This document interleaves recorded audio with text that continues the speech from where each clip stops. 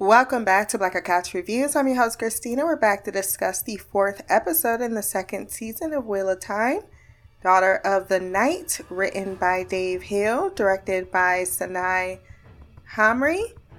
I thought this was another great episode.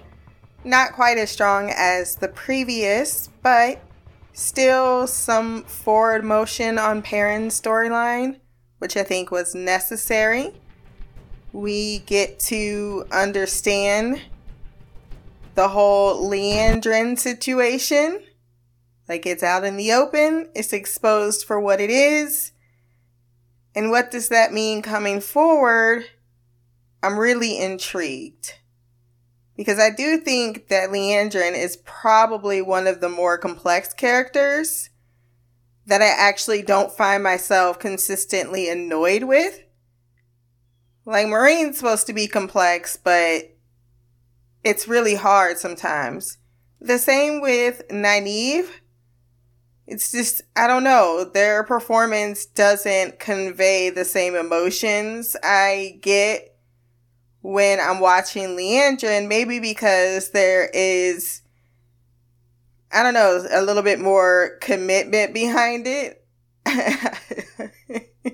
Maybe it's simply just because she's on the dark side of things and I'm starting to lose a little bit of, not even starting to, I've always had the inclination that this White Tower and the Aes Sedai are not as moralistically uncorrupt as they would like to display themselves, and I do feel as if they really are playing checkers and chess is going on, but it's sad that only a handful of people seem to be playing the game, and that feels disproportionate from what I understand at least the Amyrlin see to be as a person. So I got a lot of mixed feelings.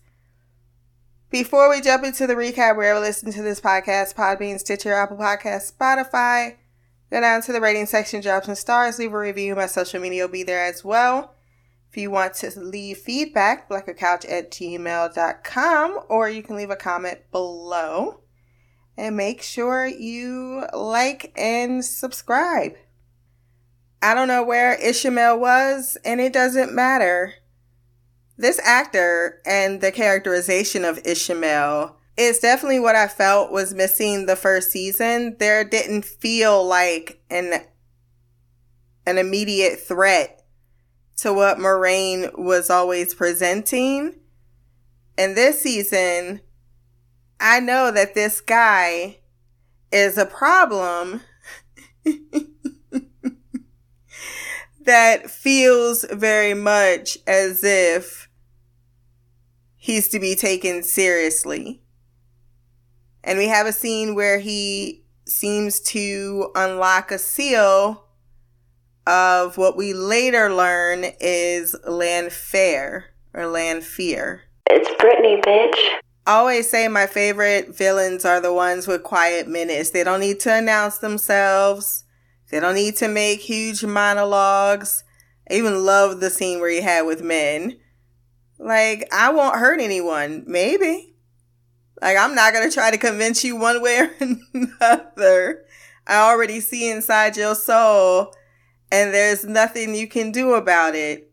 All of this conversation that you're doing is for your sake.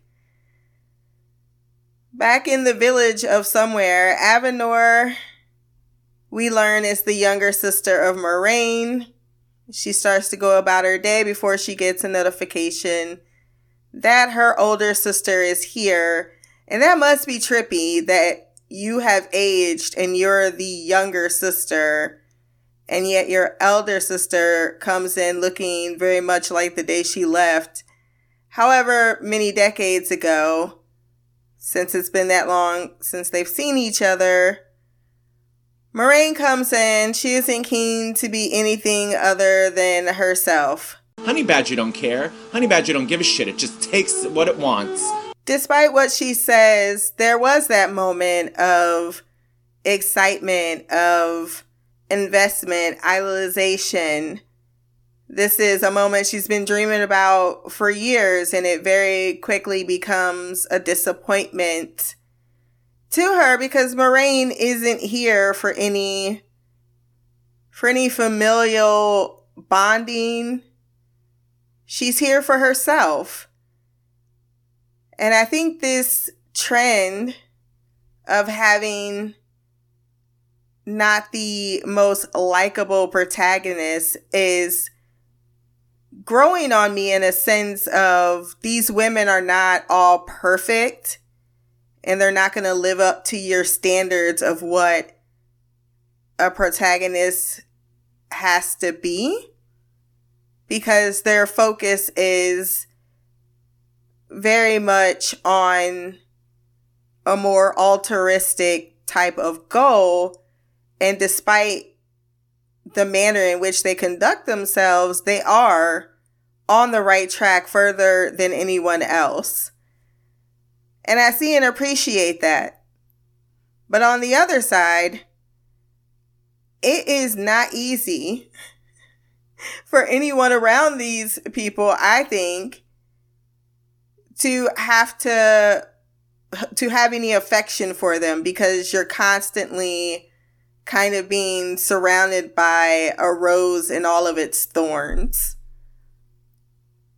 Lan is now holed up, looking very hippie-ish in a village of Alana's peoples, because they was like, oh, I see you brought a third man to the whole show.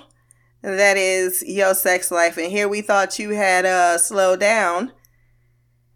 Lan's bond hasn't been ripped from him. She has concealed it, so Alana knows that he won't kill himself. Maxim and Yvonne are there as well. No, it's Ivan. And they have been checking on him, thinking he'll be suicidal because this bond it's real. She wonders what he will do next, since they are going back to the tower tomorrow. She says that Nynaeve is going through the arches. Girl, you need to update your information. And that she'll soon need a warder. And he says, I won't repeat the same mistakes. I'm so glad that he's not her warder. The more they spend time apart, the more I can't see them together. And that is a problem, show. That is a problem for an investment in that relationship.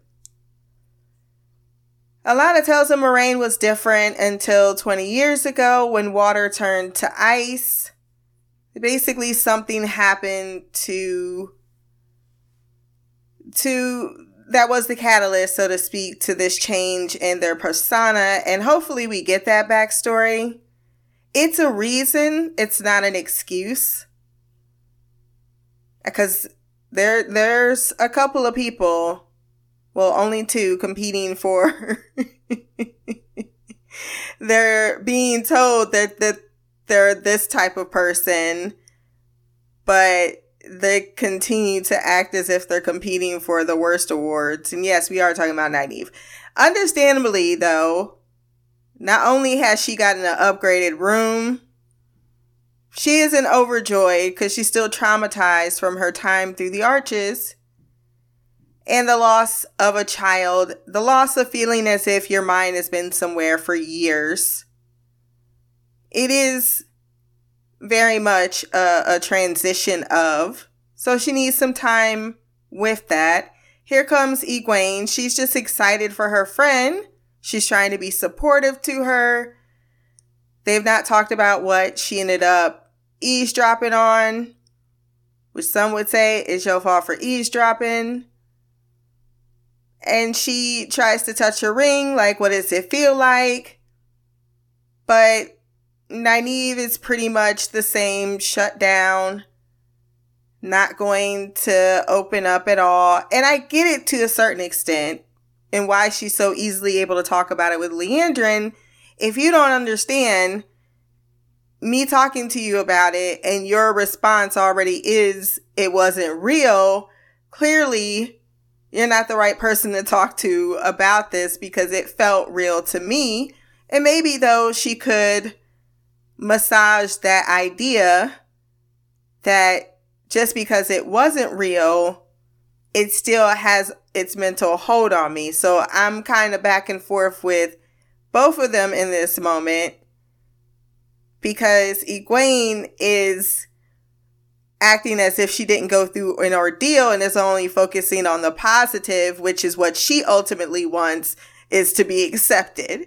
Whereas Nynaeve is like, that shit was a lot, and I didn't even really want to be accepted, other than the fact that it will allow me to get a better understanding of making sure that the people I love are safe. She hugs her back with a lukewarm reception, like coming out of a trance. It seemed as if that moment she was trying to reconnect. She just couldn't. Moiraine, ignoring lunch with her sister, goes out to have a chat with Logain after learning from Celestine that Rand attends to him. I feel like with a town this small and you being nobility, which also explains a lot. I'm one of the baddest motherfuckers of all time. One of the best singers, one of the best looking motherfuckers you've ever seen. Hold my drink, bitch. I think that there's a reason why she never came back. Even though clearly she had people, at least her sister, who loved her dearly. And that, something happened where she was disillusioned in life and decided that this other path, where she and she alone can save the world, is where she has decided. I mean, she's not even trusting the person she should trust the most. But also, yeah, you can find out where Rand lives very easily. It's only like 50 people here. Stop playing. It's probably a lot more. Instead, she goes to talk to Logain to find out, offering him wine.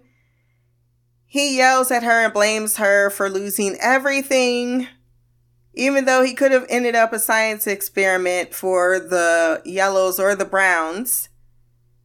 He has no appreciation for that. So she says, I'll offer you what you really want, which apparently is death, since he's cut off from the one power. But she's supposedly cut off from the one power, and we haven't seen her suicidal at any point. She's just been a little mopey. But otherwise, still very much unchanged. Is there something to that? Why does everyone that's cut from the one power longs for that? I mean, he was drooling at the thought of being kept alone with that knife. He wants to end it. The price of his suicide is that he trained Rand and teach him everything he knows about controlling the power, since Rand right now hates it. Egwene feels even more disconnected to Nynaeve, as she is one doing house chores.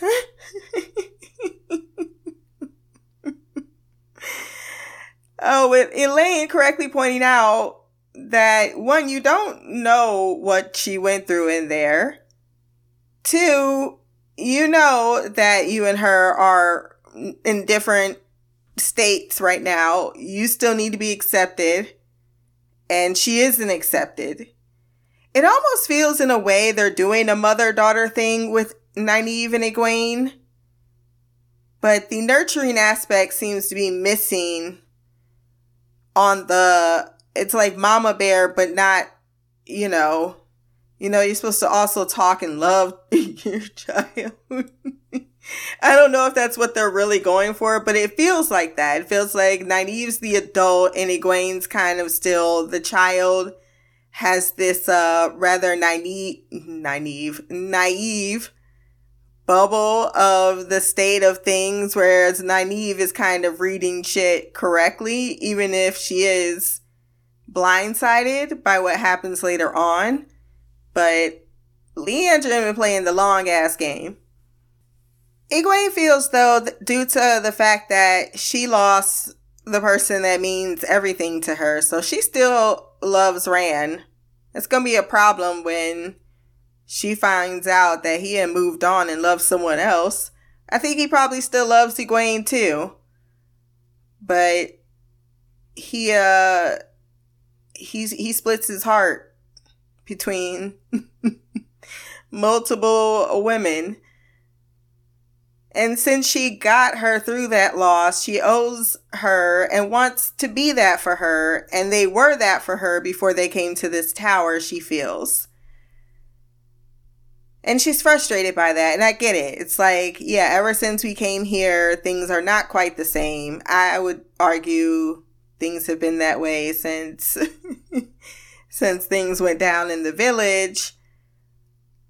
And it is curious that you guys have not looked. I think Nynaeve's one of the only few that's looked back or even considered, with the exception of course, Mat. But that's because that was his last place to go. And even he knows, I can't go back there. Like, I feel as if they've been told they have a future. And that future involves them being crusaders in this struggle with the dark and this great fight with the evil and the darkness. So that is what you guys are focusing on right now. It does mean that you're gonna go through different trials that's going to change the nature of your relationship, and that's just called growth. But like I said, I get her frustration at the idea of she's putting up all these barriers even between me, and I'm not even used to having that with her. Nynaeve goes to looking for Maxim and Ivan, but finds a young warder who is impressed that she channeled in the arches and offers to train with her, which he declines. He makes a quip about how the Ajas will entice you. I'm surprised they're not following you around. Just do me a favor and don't choose red. To which she gives him a look. Don't be a bitch. Considering she herself had feelings about the Reds 2 seconds ago, I'm not with this response to what is just friendly conversation. And this is where I'm like, where's the wisdom? Where's the person that I'm supposed to have known before I got the ice? Because I felt like I only ever saw ice. It makes sense with Moraine. It makes less sense with Nynaeve, since it's in her nature to be a nurturer. She should have been just kind to this young man. He meant no harm. Liandrin, creeping in the corner, is proud of the interaction, and I'm not even quite sure why, because she stood up for her? Before receiving a note that leads her to Sharif, wondering about what the response is to the happenings going on the western shores. She clearly feels that the Amyrlin is doing insufficient work, even though Sharif says she sent out some sisters to investigate, but since they only took not too many hostages, they're not worried about it. But clearly she's worried about it. She can't talk to the Amyrlin. She's being shut out. And I think she has lost faith in the tower's management, and I'm not even sure she's wrong. And warns Sharif, if the seat goes down, so shall she. Catching up with our boy Perrin, he keeps going on and on about his friends and how he needs to rescue them. Are we not following the caravan? I can't even see it no more. It's like, I don't care about them people. Meaning Elias. He does need to find out the truth of his nature, and this is the closest person he knows to get those answers from. And Elias, after talking about the wolves, they're our brothers, he's like, what do you mean? Me too. Bitch, you're a wolf brother. That's what they call us. That's what you are. Accept this as your truth. Am I going to turn into this wolf puppy that's so cute next to me? He said, don't be stupid. was a valid question. Perrin figures out that he didn't stay in the village. Elias, that is. I knew he heard that hooty hoo. He's like, yeah, I'm going to be out in the woods. He did look at Perrin like, you want to come with? You want to stay with these human people that are about to get fucked up? And of course, Perrin gets upset like, I can't believe you didn't warn us, man. You could have helped. Are you in chains? I gave you some help. Bros before hoes. Time for dinner. When they all went for that deer and then it turned to Perrin cooking his meat, I laughed so hard. Like, yeah, I don't care if I'm a wolf brother. It's going to take me a minute to be up into just casually eating, well, he made his shit look like a steak.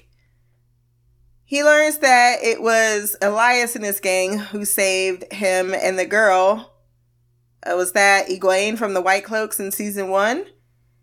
And that Perrin himself has been sending images for months, including the loss of his wife, which they all dream about when they sleep. So he's pretty powerful sending those messages because that's how they knew there was a deer nearby, because they sent them the image. He can do a lot with his powers. I'm very intrigued on this different take on a werewolf. And I feel as if Perrin should be a pack leader type because he has all of the wolves dreaming of his wife. The cutest wolf next to him also lost his mate, and he says he'll tell you his name when he's ready.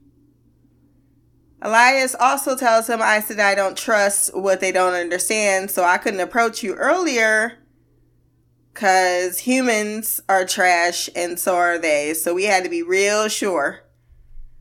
The dog tells him by showing him an image that his name is Hopper, even though Elias says that's close enough. Maxim learns that Moraine has masked the bond for the past 6 months when he has him help him get some water, which is how he would know how to access his mental being, saying that you're doing really good. Then Lana finds out that Maxim, Alana, and Ivan have an arrangement because when they first bonded, it was miserable for all of them. So they mask it from him unless they're in battle or in bed. He tells him if he wants to go back to Moraine, he can, as no two marriages are the same. And also, the tower sure as shit don't know about what they be doing. It's another question in the management there.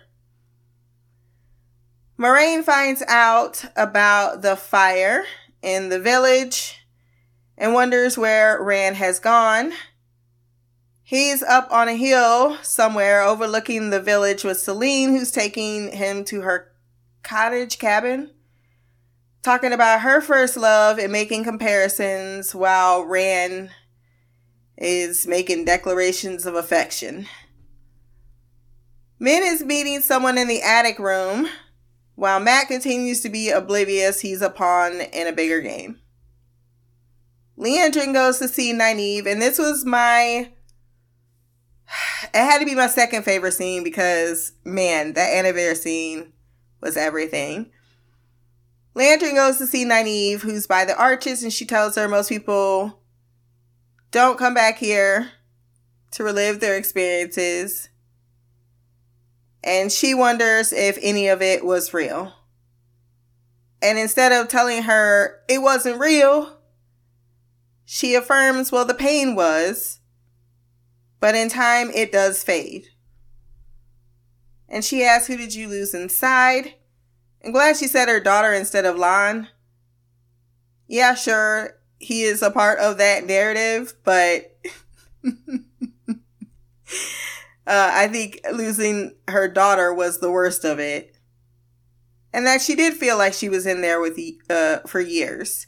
She went through all of the experiences of giving birth, of watching her first steps, and while it's fading, she kind of almost doesn't want to let that go because that was a life in which she was happy. Liandrin admits she kept her son a secret for 80 to 90 years to stop her enemies from using him to hurt her. The magic keeps them young. But instead of keeping him a million miles away in safer places, she kept him here in Tar Valon for herself because she was afraid of risking the only thing in this world that's ever truly been hers. And I thought that was rather poignant. Something about a child being truly yours. She then goes on to explain the reason men are cursed when they channel is not because they are men, but because, or that they don't deserve the honor of channeling, but because when they channel, the madness takes hold and they kill the people they love the most. Aes Sedai are cursed too, for the one power slows down their aging and they have to watch everything they ever loved pass away, helpless to stop it. That's what Nynaeve says, well, no wonder they do not let you train the novices, because you're just a whole bucket of joy. But she gives her some advice, saying in the face of that pain and loss, the will to keep going is to find something that is only yours in this world and hold on to it. And when it's finally gone, you find another. And she asks, knowing that her son is either dead or about to be dead, have you found another?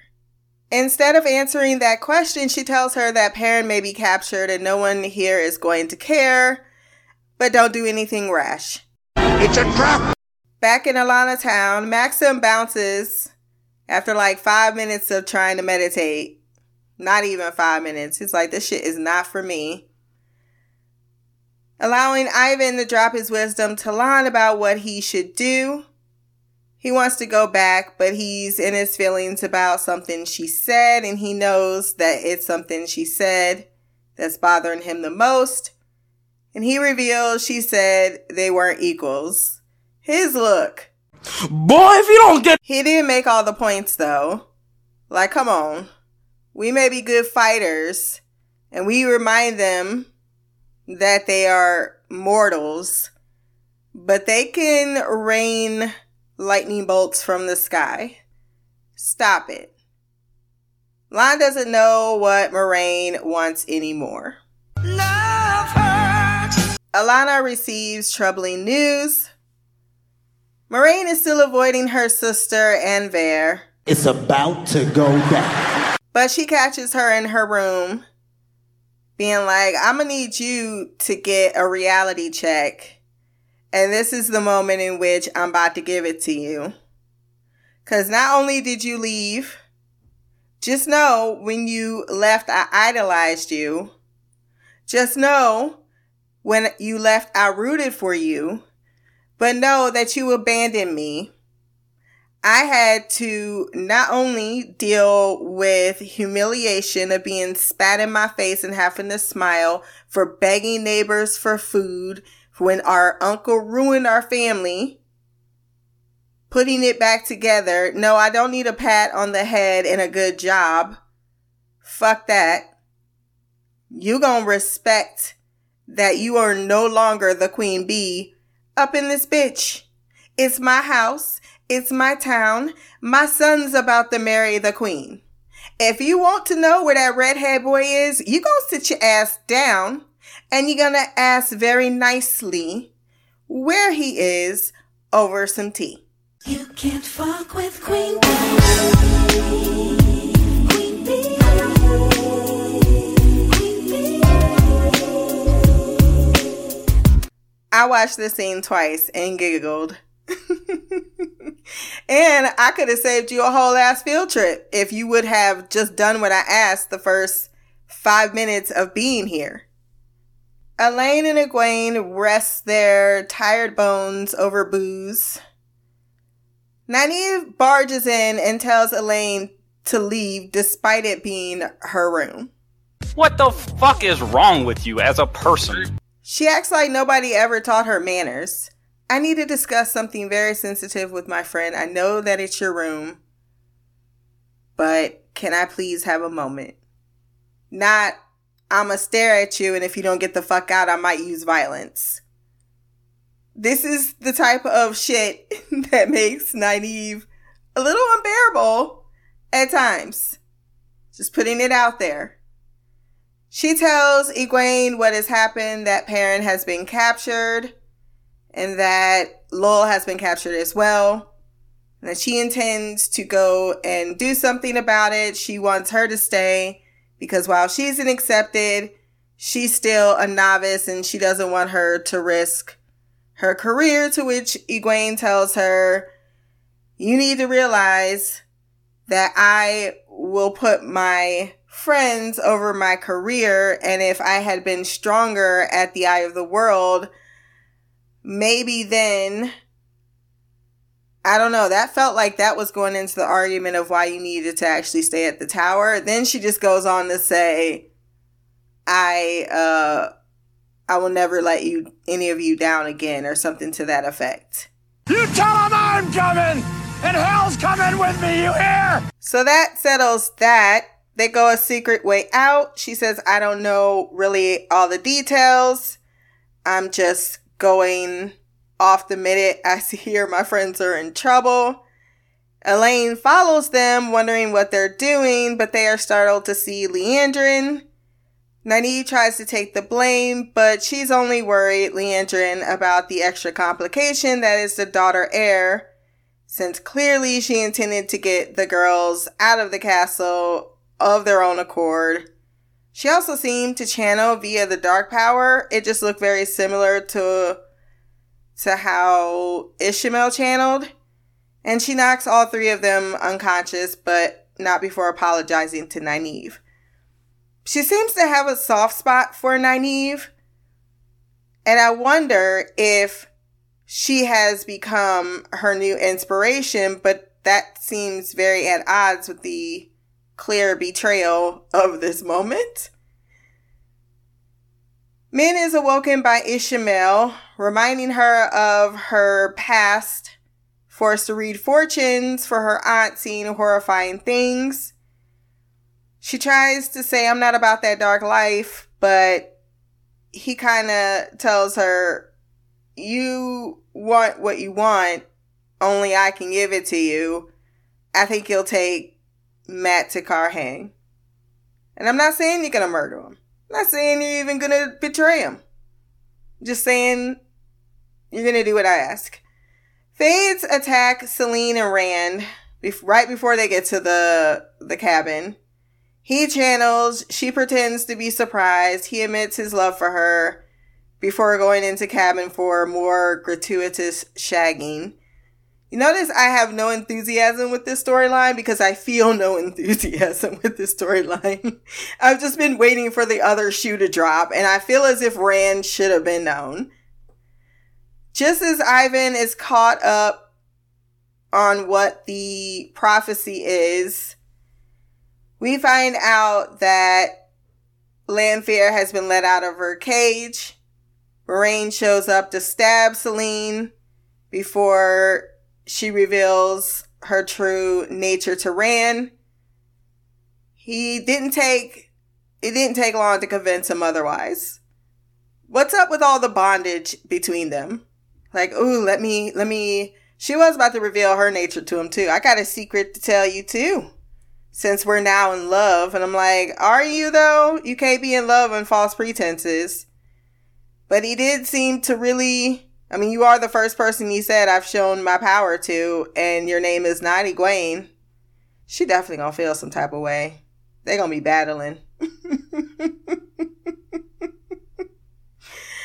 I take back what I said previously about wanting Nynaeve and Rand to be together. I changed my mind. She don't need to be anywhere near that mess that already is a mess. I'm glad Perrin, though, is starting to get his own agency. That's appreciative. That's one of the big takeaways I got from this episode. And finally, some cards are being put on the table. That is my review of the episode that I gave a 8.9 out of 10. But we do have feedback, so let's hop into the mailbag.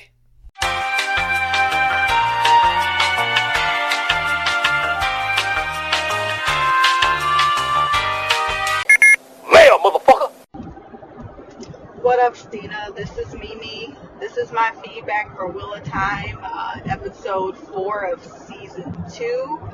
I'm trying to figure out how I want to do this because I didn't write notes like I said I was gonna, and by the time I realized that I wasn't writing notes, I was already mostly done with the episode. So I just got to be better about writing stuff down, because I told myself this is something I'm going to do, like almost like journaling it out, so that when I read the book I can have something to look back at, and not just depend on my memory.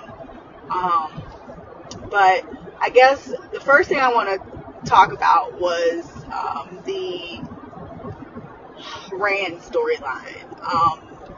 I listened to your podcast mostly after I had sent feedback.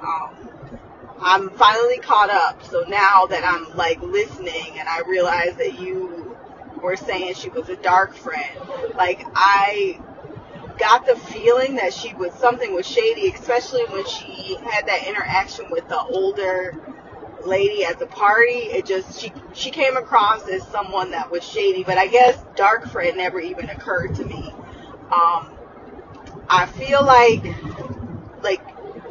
I don't know if you should be able to sense them, but I feel like Moiraine and Lan can. So I feel like if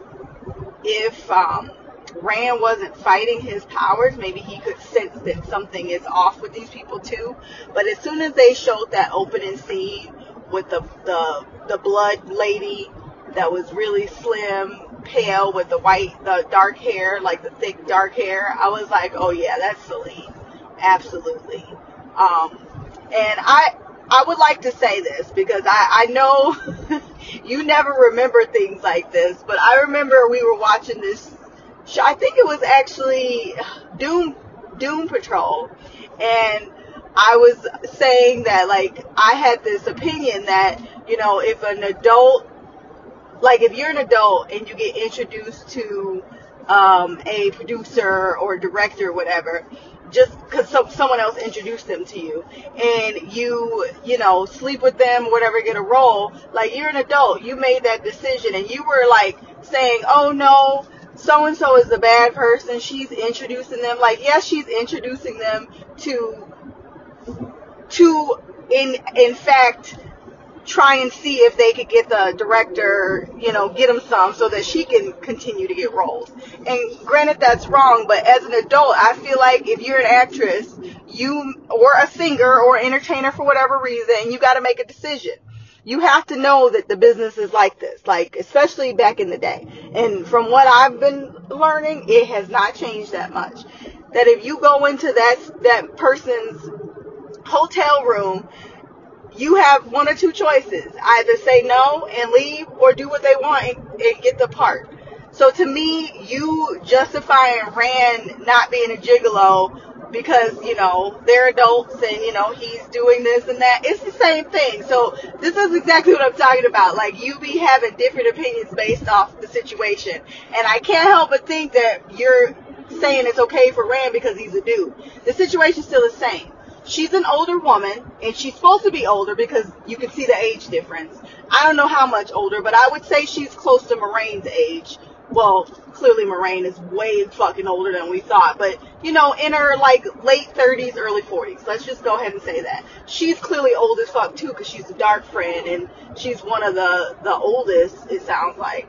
But she is an older woman, and Rand is clearly a young guy. We know he's young. I don't remember how old he's supposed to be, but I want to say he's like 18, 19 years old. And granted, he has a service that you want, and you have some goods. He has goods that you want, and you have something that he needs. So you guys exchange, you know, one for the other, tit for tat, quid pro quo, whatever you want to call it. But the situation's the same. Like, if you're saying that he is not a gigolo and what he's doing is fine, then it should go the other way around if someone is introducing you to a director and you're an actress. Same thing. I just don't like the way that they're portraying him. It'd be one thing, like, because I feel like the character, like, you know, being shown as, you know, him like, loving the woman, you know, in a sense where, like, their relationship developed because, you know, they had some type of mutual understanding and they care for each other, then I would understand the progression and what we just saw in this episode. But they had us believe that this is just a transactional relationship. He's boning her because he wants to stay at her end, and, you know, so on and so forth. But then he's like, oh, you know, you hurt the ones you love. It's like, you love me? Like, are you fucking kidding me, Rand? Didn't y'all just go through this whole scene in the bedroom where she's asking you to open up and you didn't want to tell her anything, but now you fucking love her? Like, they making him so dumb in this season. In these last couple episodes, he's been really stupid, and it's annoying me. Like, the whole scene with the Fade coming out and him protecting her, pushing her, like, the whole thing, like, your first instinct wasn't to run. You didn't do anything. Like, you sat there, pushed her out of the way, and you just stopped. Like, then you hesitated. Like, it's either you guys run or you use your powers. Like, there's not really a middle. And then you're like, I wanted to tell you, but no, you didn't. Don't do her like that. You didn't want to tell her. You telling her now because you ain't have no fucking choice. But you didn't even try to run. And why were y'all sleeping outside on the floor in the ground if there was a cabin right behind you? Like, who wrote this scene is I guess is my real question. It was just all around stupid. And then when they were in the bed and she's like, oh, I'm a monster too, and some weird noise was happening and she was doing some weird shit, and Rand was like, what's going on? What's happening? You were very concerned, sir, for good reason. She looked like she was finna do some shit that wasn't gonna be beneficial to you. And then when Moraine, like, stabbed her with his sword and then slit her throat, he was finna kill Moraine, talking about you killed her. Were you not concerned with what was happening? I'm a monster too. That's very scary if someone said that to me. And then some weird shit is happening. Like, I feel it in my soul that something weird is happening. And right before whatever is about to happen happens, somebody stops you. The last thing I'm going to do is try and kill them. I would have ran. Like, I feel like Rand running after Moraine, like, cut the restraints would have been a good response. And motherfucker, you could tell me what's going on afterwards. But for you to get mad and try to kill her saying, you killed her. Dude, like, why are y'all making Rand look like a fucking moron? Like, oh my goodness. I don't know. This whole episode, their scenes got on my fucking nerve. And I can't do anything but blame the writers, because the actors are they just playing a part about words that are written on a piece of paper. This whole scene was stupid, and it might just be me, but I didn't like it. I could have done without this whole storyline. She's a dark friend. Y'all could have found a better way, because this shit's so stupid. I'm done talking about them, but I'm glad Moraine, you know, had tea with her sister, and I guess that's a good way to go into her part. At the beginning of this episode, when we saw that old lady putting the wig on, I'm like, oh, is this the lady that was talking to Rand? Was she the one that was telling Rand about the hut and all that stuff? I was like, I'm pretty sure that's the lady. But before my mind could even, like, register what she looked like and try and figure it out, they were like, oh, your older sister's here. And then Moraine's ass walks in. Like, damn! And then when you find out the whole backstory, Moraine's a bitch. She an asshole. And then for her to just come in like she running shit, like, you left her with nothing. And the fact that she still has this house, no thanks to you, is a miracle. And then you have the audacity to be sitting here acting like you run the place. Like, are you fucking kidding me? And then when she's like, you know, my son is about to marry a queen, I was like, how old is your fucking son? Your son, like, if she looks like she's in her fucking late 70s, 80s. Your son gotta at least be 50. I guess that's the thing, but I know kings marry young when they're that old, but I guess noblemen can marry. I guess that actually makes sense, but I just wasn't expecting her to say maybe my grandson, but my son, like, your son is pretty old, ma'am.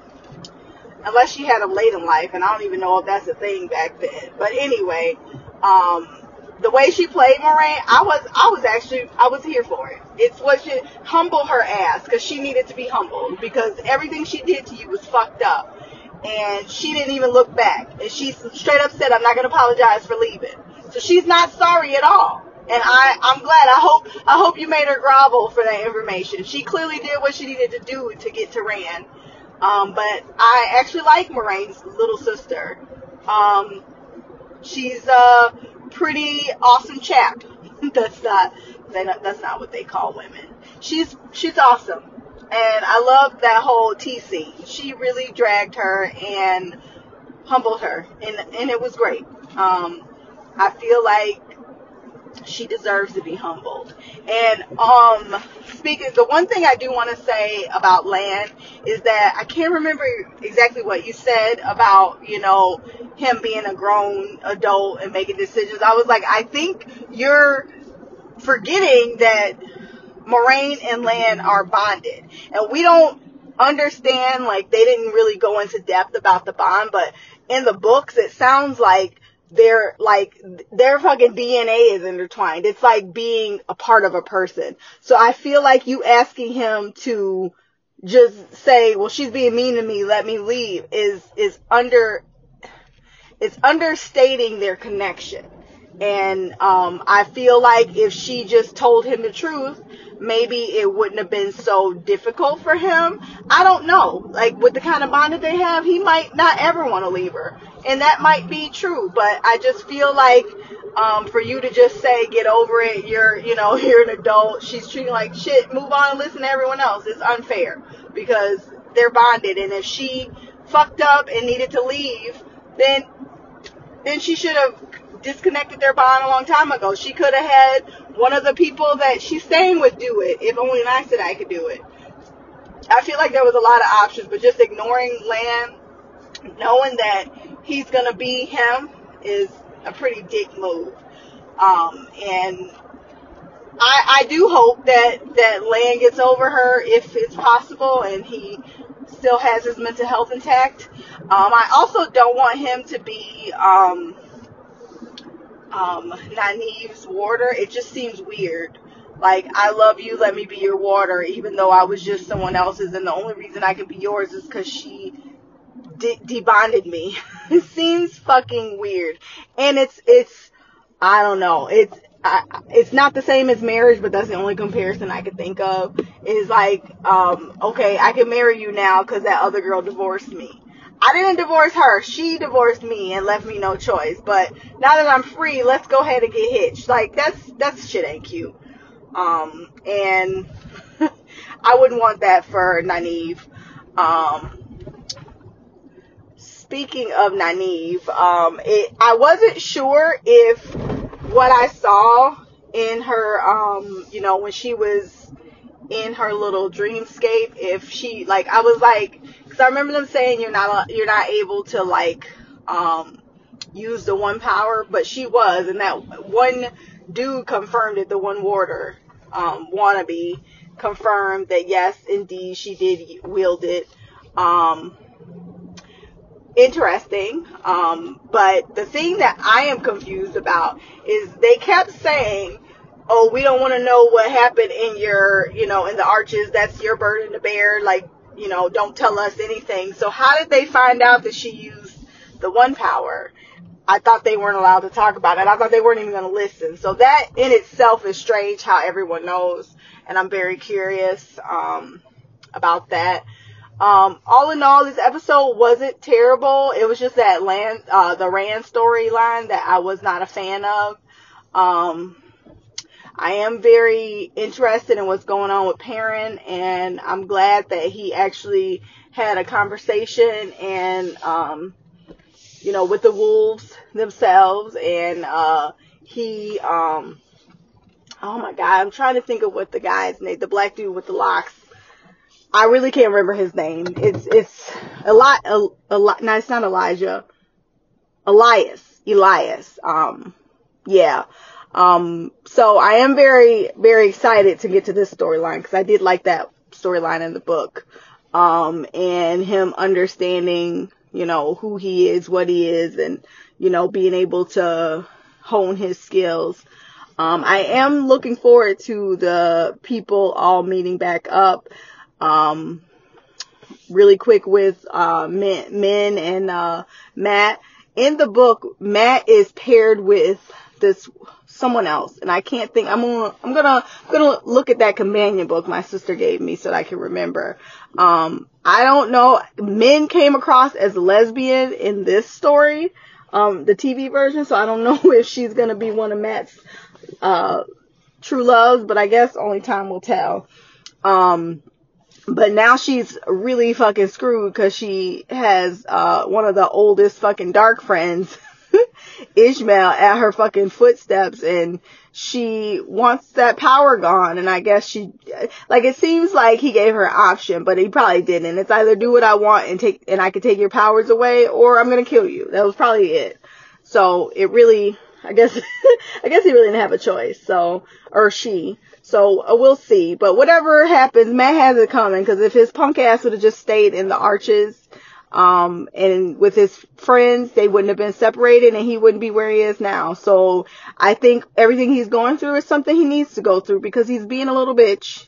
And he needs to really reconcile with himself about why he is the way he is and do better. So hopefully this betrayal will let him know that if you'd have just stayed with your Two Rivers folk, you wouldn't be going through this. So, yep.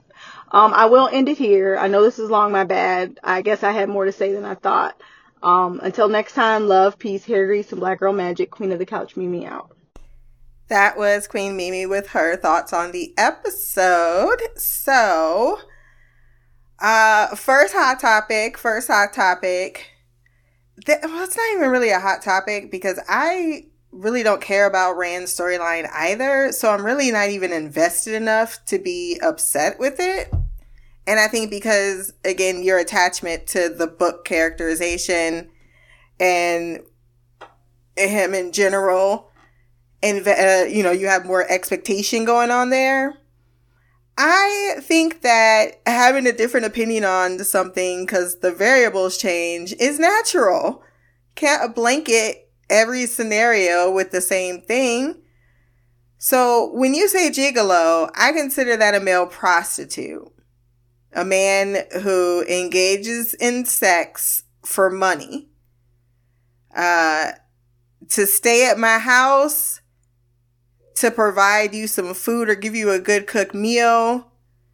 I mean, all those things in there are not, to me personally, things that quantify what a gigolo is, because it is a straight, pure interaction that is professionally brokered between two people. Versus, he finds himself in a town. He starts staying at an inn. He probably gets a job.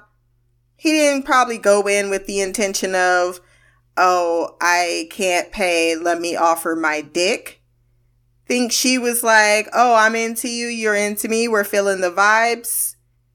And hey, maybe I don't charge you for the rent because I care about you as a person, or I want to get something else from you. I want to pursue this more. So, then you pay me for this room.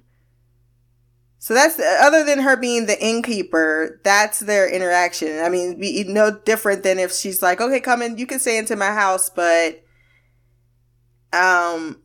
you have to have sex with me in order to stay here. Like, the explicitness of it is where it loses me on the definition. And I don't feel as if he's been taken advantage of, because it's a proposition that he clearly is emotionally attached to. And I kind of even felt that in the first and second episode. Like, it wasn't just a sexual thing between them. It was a little bit more. And anytime a guy is like, at least in my opinion, is all like, oh, I don't want to tell you my secrets. It's all because I'm protecting you because I care about you, right? And he's trying to keep this secret about him channeling is the whole reason why he got away from Egwene. And yet here you have someone who's not running from him, which is his biggest fear, or being disgusted by him, but someone who accepts him fully for who he is because, well, I guess she's not a dark friend. It feels like she's something else. And of course, I told you that damn X-Ray told me her name's Lanfear, so I can't even remember if that was said in the episode or if I just knew that because I looked at X-Ray. But I don't know. I think that's different than going to someone who's straight off the bus, naive. Yes, I'm not saying that they're not culpable. As far as, you know, you are an adult, you do have a choice here. And if that choice is I don't get a situation or I don't get a part in Hollywood because I don't want to have sex with so on and so forth, then that's a choice you have to make. But most people won't make the harder choice, the moral choice. That's the thing. People are more inclined to make the bad choice than they are to the easy choice to make the hard choice. I think if you're brokering that transaction for your own monetary gain without fully informing the girl of what exactly it is that she's going to have to do, so to get some measure of consent, or even explain what it is that it is. Like, okay, this is the truth of it. I can hook you up, but this is what it is. That's, to me, different than, oh, it's okay. This is just what everybody does, and you're grooming them. So I think the actions of how things play out is definitely different. But I also feel indifferent to Rand's arc.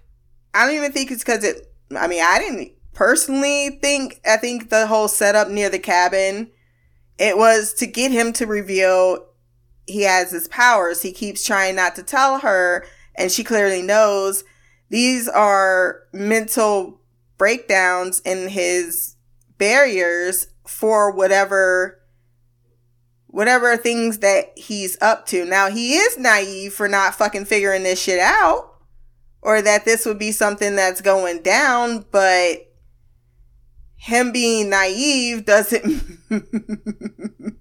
mean you're stupid. It just means that you're trying to go out and do this by yourself and you can't, and you need to learn that particular lesson because you went out and did it, and look what happened to you. You almost fell into the dark hands. So yeah, I agree to some extent.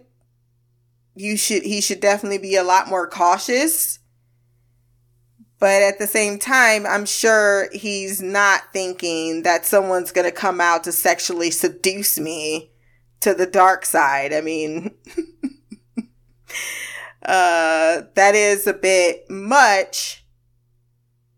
And I'm curious on why she took this particular tactic. Because like you said, they could have taken a lot more other ones. I also think it's a bit of a comparison. Like, he got away from Egwene because she's a cupcake. Selene is more his line of, that's what they're trying to showcase anyway, with the whole bondage thing. Even with Moiraine, he's like putting chokehold in her, which is something you never should do to a woman. So they're trying to indicate that there is darkness within Rand. At least that's what I'm taking away from those particular scenes. Once again, I just have no emotional investment. As far as Moiraine, I did love that scene with her little sister. I think it definitely made more clear that the protagonist she's not 100%. She makes mistakes too. She's even not been the best of people in her past. Maybe she's been a little selfish. And maybe that's some things she's got to confront, especially at the height of her absolute failure. I think that's actually really smart. It utilized exactly all those things that have been troublesome about Moiraine's characterization, and it begins to crystallize it in a backstory that, again, is not an excuse, but is a reason. And anyone who says, I'm not going to apologize for that, you clearly feel bad about it.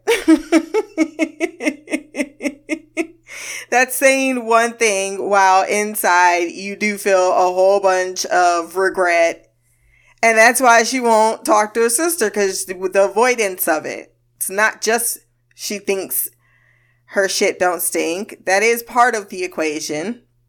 But there's also the other that is starting to realize that she left a lot of shitty messes around her, but doesn't want to acknowledge it, even when an apology isn't even necessary. And I think that what isn't necessary, and her sister's not blowing up on her, even puts her even more on the offense.